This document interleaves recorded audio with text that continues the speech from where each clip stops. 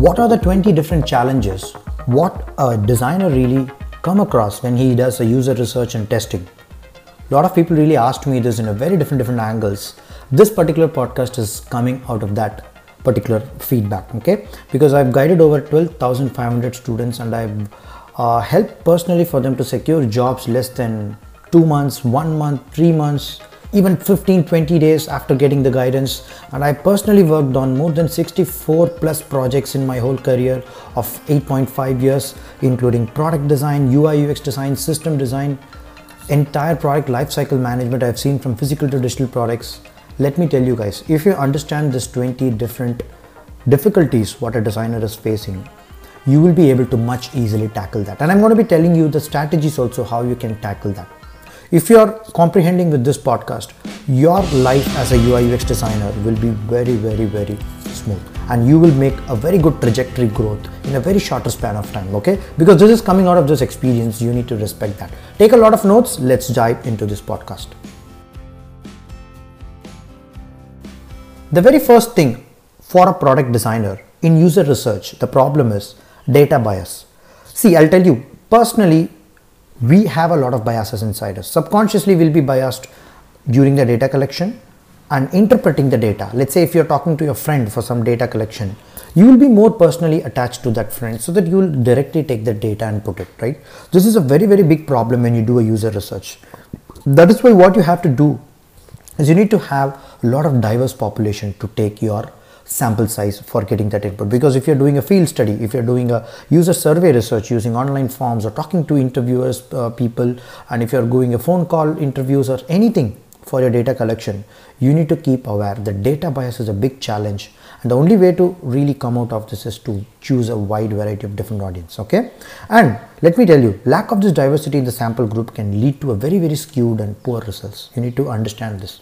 The second important difficulty what people face in user research is data source identification. Let me tell you, identification of the credible and relevant source of information is damn difficult in the age of digital, era, right? So we have ChatGPT coming, we have a Google Bard, we have a Google, we have a lot of search engines, YouTube videos and Udemy, Coursera. Materials and learning things are not really problem, guys. We have a huge, in fact, it's a information overload.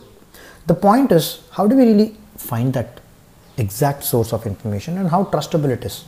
Let me tell you guys, that is why you need to go to statistical websites. You need to go to government statistical websites. Like if you take India, National Informatics Center, NIC.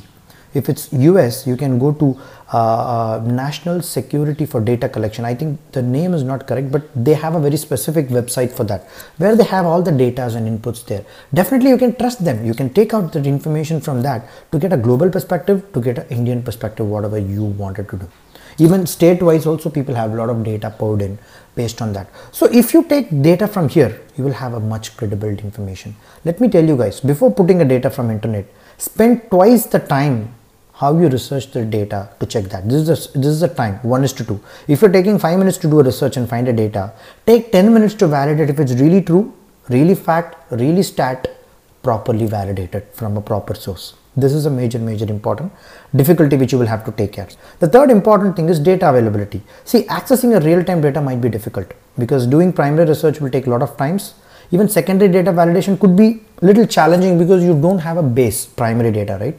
So you need to balance that with extensive data. Like let's say if you are a time constrained working project, if you're in a budget constrained project, so you make sure you find the place where you can get a real-time data so that you can derive that particular secondary information, and then you can justify with a stat and fact so that it's properly converged as a primary information. Because a lot of times you cannot visit the user or take a real-time information, where you can do an interpolation method to find a close to, like let's say 80 to 90% close data by interpolating the information what you got from that place and the secondary source. This is the best way.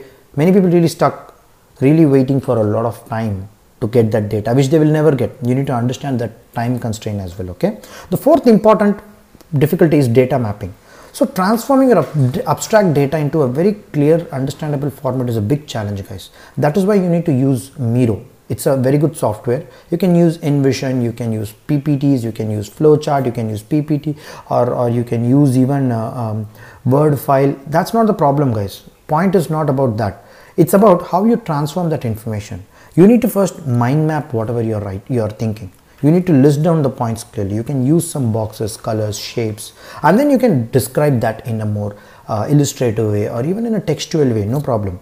The moment when you do it, immediately after your research, mapping of the data is more easy. A lot of people don't do it. They do it after 5 days, 90% content they forget. They do it after 10 days, they completely forget everything. You need to do it immediately. You need to do it with some software, whatever you have, and just map it down. Then and only the mapping will become more understandable for the others, because you have 80 to 90% you have just put whatever you have collected, right? Because we have a tendency to forget quickly. The meaningful visualizations you can make, guys, when you put it in a form of map. The fifth important difficulty is poor presentation skill. A lot of people don't have this. See, guys, choose any software. It's not a problem of that. Even you can choose a software called FigJam. It's an AI enabled Figma board where you can use a lot of presentation methods, and you can use a lot of plugins in Figma also. You can use a tool called Gamma.ai, GAMMA.ai. I'll paste you in the description for this podcast. It's a beautiful AI tool. You can just put your text, it will spit you a PPT out of there. So what is the point? Tools are there, but what you really wanted to put there is the point there. Okay, so you need to effectively communicate with your team members, or using presentations, or using chart paper, or pencil, pen, whatever you choose. Make sure you tailor that communication to the level of understanding. Let's say if you're talking to your kids for your project research, make sure you explain in a very simpler and very primary way, because they understand like that only, right? If you're talking to a CEO, your communication should be different. So understand this. And the sixth important part is synthesizing your inputs. See, even if you collect a lot of information, a lot of people have problem in synthesizing that insight. People don't know how to correlate it. That's why you need to write it down. You need to find some patterns, and then you need to find some insight, like let's say what could possibly go wrong or what can possibly not happen. That is where your creativity touch should be there, because insights, a lot of people don't know how to derive it out. They just see the raw information, primary research, secondary research. You need to draw some parallels between the real-time data and think intuitively. Okay, how does it really happen? Why it is not this way? Why it is not that way? Why competitors done this way? That's why SWOT analysis helps you sometimes to get some actionable insights and mapping out of it. Okay, so a lot of people have this problem of doing it. The seventh important difficulty, what a user research people who do have, is medium or the software tools, right? A lot of people get confused with software options, whichever they don't have. Let me tell you guys, make it very simple. You can use a tool called Miro, M-I-R-O. It's a beautiful tool, and it's just a drag and drop templates. You can use that to collect your information very clearly, because if you're doing a user research, extensive data will be there. You will get graph, you will get information, you will get proper pictures also, but where do you really put it? Sometimes PPT will be really heavy loaded. So use Miro, where you can put everything in one canvas. Okay, very similar software I'll tell you, which is called InVision. You can use that as well. Okay, you can try it out. Now let's come to the eighth difficulty, which is crediting the source. See, a lot of people get problems after user research because somebody else's data you are using, right? You'll get problem when you present it somewhere. If you're presenting in a very reputable institute or maybe your client, definitely people will check your data trustworthiness. What happens is people really treat you in a different way when they find out that you have taken from some source and then you're not crediting that properly, or else you have to remove that if you're not able to credit it. A lot of times it becomes a big trust issue. When I worked in a college called Hanover, Hochschule Hanover in central part of Germany, you know what happened? There was a professor and there was a assignment upload which we have to do. People really told me that Jagdish, remove all this content or credit it properly because we are uploading it in our website. I was like so shocked. Why do I have to really do this? If it is not a client project, even for a college material which I have to upload, why should I extensively do this? They said no. It's going into the college website. You need to remove all this Google images, or if you're putting that image, you have to credit it properly for the user, or else you'll have to pay the royalty for it. A lot of people take it very granted. Credibility of that source is very, very, very vital when you are putting that in your presentations or in your research work. Okay, this is the most important thing, guys. And the ninth important thing when you do a user research is you have a shy to go and talk to people to collect information, right? That's why you need to have a fear of judgment left out completely. When you really leave that, and whenever you are really having that high energy to go and get information for your project, your motivation of the project is right, your real need for the project is there in the market, unless if you collect this information and solve this problem, nobody else is going to solve, automatically you will get motivated, guys. You will not feel any shy to go and talk to people.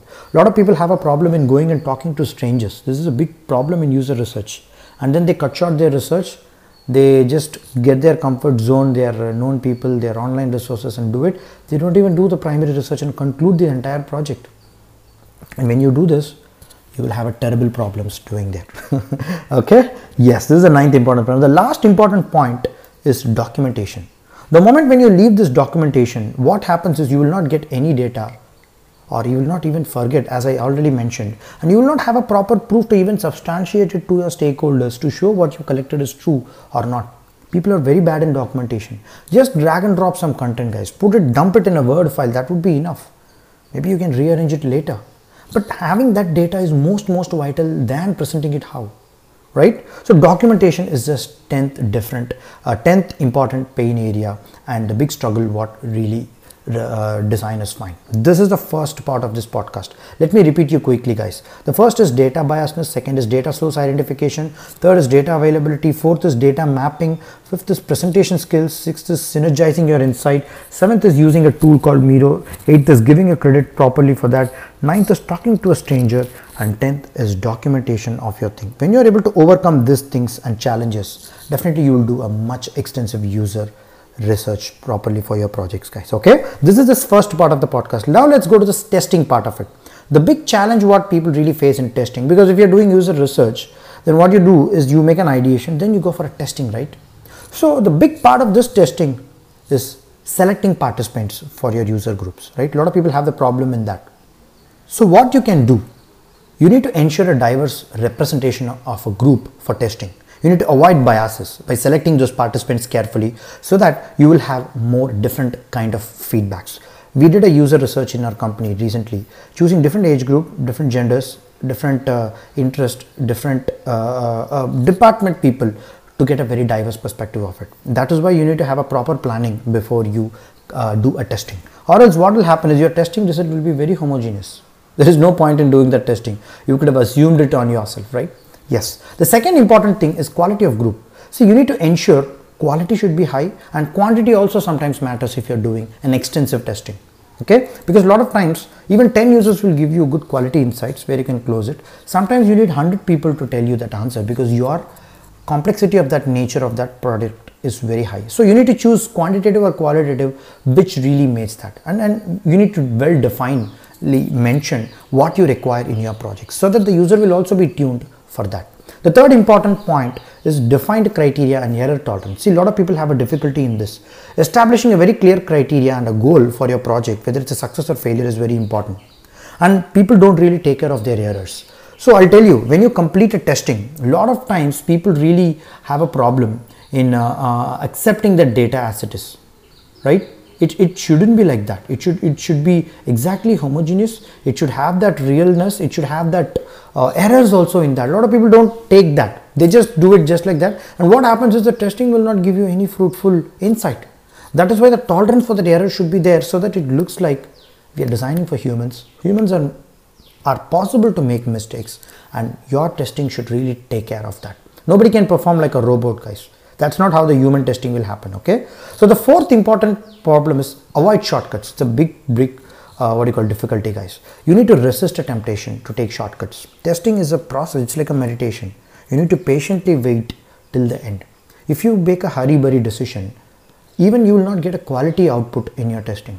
That will lead to an improper result, which will lead to an improper design, which will lead to an improper product experience, so that the functionality will not be done and user will not be able to complete the task.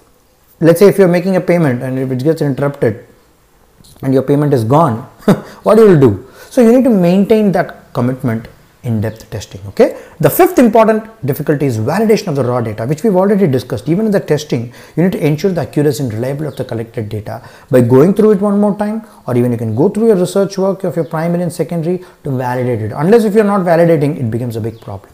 The sixth important thing is resource allocation. See, when you're doing a testing, definitely you need to first allocate your resource. Let's say if it's a complex testing scenario, you need to have 2-3 people, or sometimes you can outsource this to a third party user, third party agency, where they can help you complete this entire test, because you need to allocate that resource, or else a lot of time you do a kitchery job. You need to be very clear on that if you are a user research guy who is doing an extensive testing. Seventh is asking some open-ended questions in your testing. Okay, like let's say if you ask an open-ended question, it gets you a very rich response. Closed-ended question is like, hey, do you like bike or not? User can only answer yes or no, right? Open-ended question is something different. Why do you like bikes? See, that's why it's very important to ask open-ended questions where what makes it interesting, why it is so important, like say what are all the things which you like. Like when you ask these open-ended questions, people really go into deeper answers. When you ask specifically, did you like this or not? Are you willing to do this or not? So that is like a closed-ended question. Okay, so you need to understand this. Eighth is build the trust. See, a lot of people make this big problem. Without establishing a trust, when you go and talk to a participant, sometimes they'll tell, I'm not interested to participate in this test. So first create that environment. Talk to them, hey, introduce yourself. Tell what is the purpose of your test. Tell using their inputs, how you can able to, how this input of them can help your project grow in a different way. How thousands of people can get benefited by participating in that test. Appreciate them and genuinely tell the intention of that. If they're not still comfortable, leave them. It's okay. You can move to the other participant, right? So establishing the trust and making them comfortable is a very important thing. Non-observance. It's a very, very big difficulty. It's the ninth difficulty. Encourage detailed observation, guys, rather than surface level analysis. See, a lot of people have a problem in observation. Even during my career start, I used to be very, surface level. I used to make decisions as a designer. I need to take some favorite sides of me so that my, zone will be very comfortable. But you have to go to this deep level to really observe the patterns inside it. You need to train yourself, guys. Designer needs to have that very subtleness in observing that user behavior. And when you observe it very carefully, you will find a real pain area what the users are facing through. Sometimes the user will not tell. You can find. I'll give you an example. Sometimes user will go into a habit of everyday today lifestyle where they'll say, I don't have any problem. Why are you improving this product? It's fine. But if you go and observe, he might be really enduring a lot of pain while going through that. Like let's say if it's an application process of a school where the parents are going through a 15-day process for application, where they'll be saying, chale, 15 days is fine. Earlier it was more than a month. Now it's 15 days and I'll do it. But if you can able to provide an application or a system where it can be done in a half an hour time, people will be really happy, right? So user will not ask you, design me an application for half an hour to do this process. You need to understand observing that pain point. That's why observation is very important. The 10th important and the last important pain area is dealing with incomplete or inaccurate answers. See, strategizing a way to handle that situation where participant will not provide you sometimes complete information. So develop that probing technique to dig deeper when you find that vagueness. Try to collect with secondary information or a primary information to justify that information. Then you will be able to close the loop properly. Okay, this is the major challenges which people face in testing. Let me repeat you guys. Choosing the right participant, choosing the quality of the group for using quantitative or qualitative method, defining the criteria and error tolerance into consideration, and avoiding shortcuts and being patient, and validating the raw data. Sixth is finding out resource allocation, how to do it. And seventh is asking open-ended and closed questions. Eighth is building trust.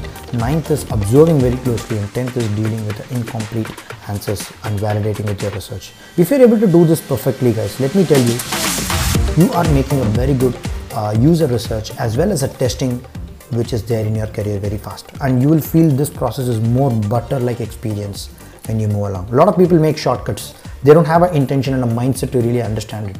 They really don't have a big future in their design because they'll be one or the other way thrown out of this field easily because people can sense you very, very easily. Because design, you can't hide anything. You need to be honest, you need to be showcasing, or else you will not be growing ahead. Okay, so take care of these principles, listen to this podcast one more time and take actions for your career. Okay, so thank you so much, guys. If you find this useful, give me a best rating in Apple and Spotify, and if you need my mentorship support in helping you, send me that email. I'll be more than happy to help you in. Okay, take care, all the best, bye bye, guys.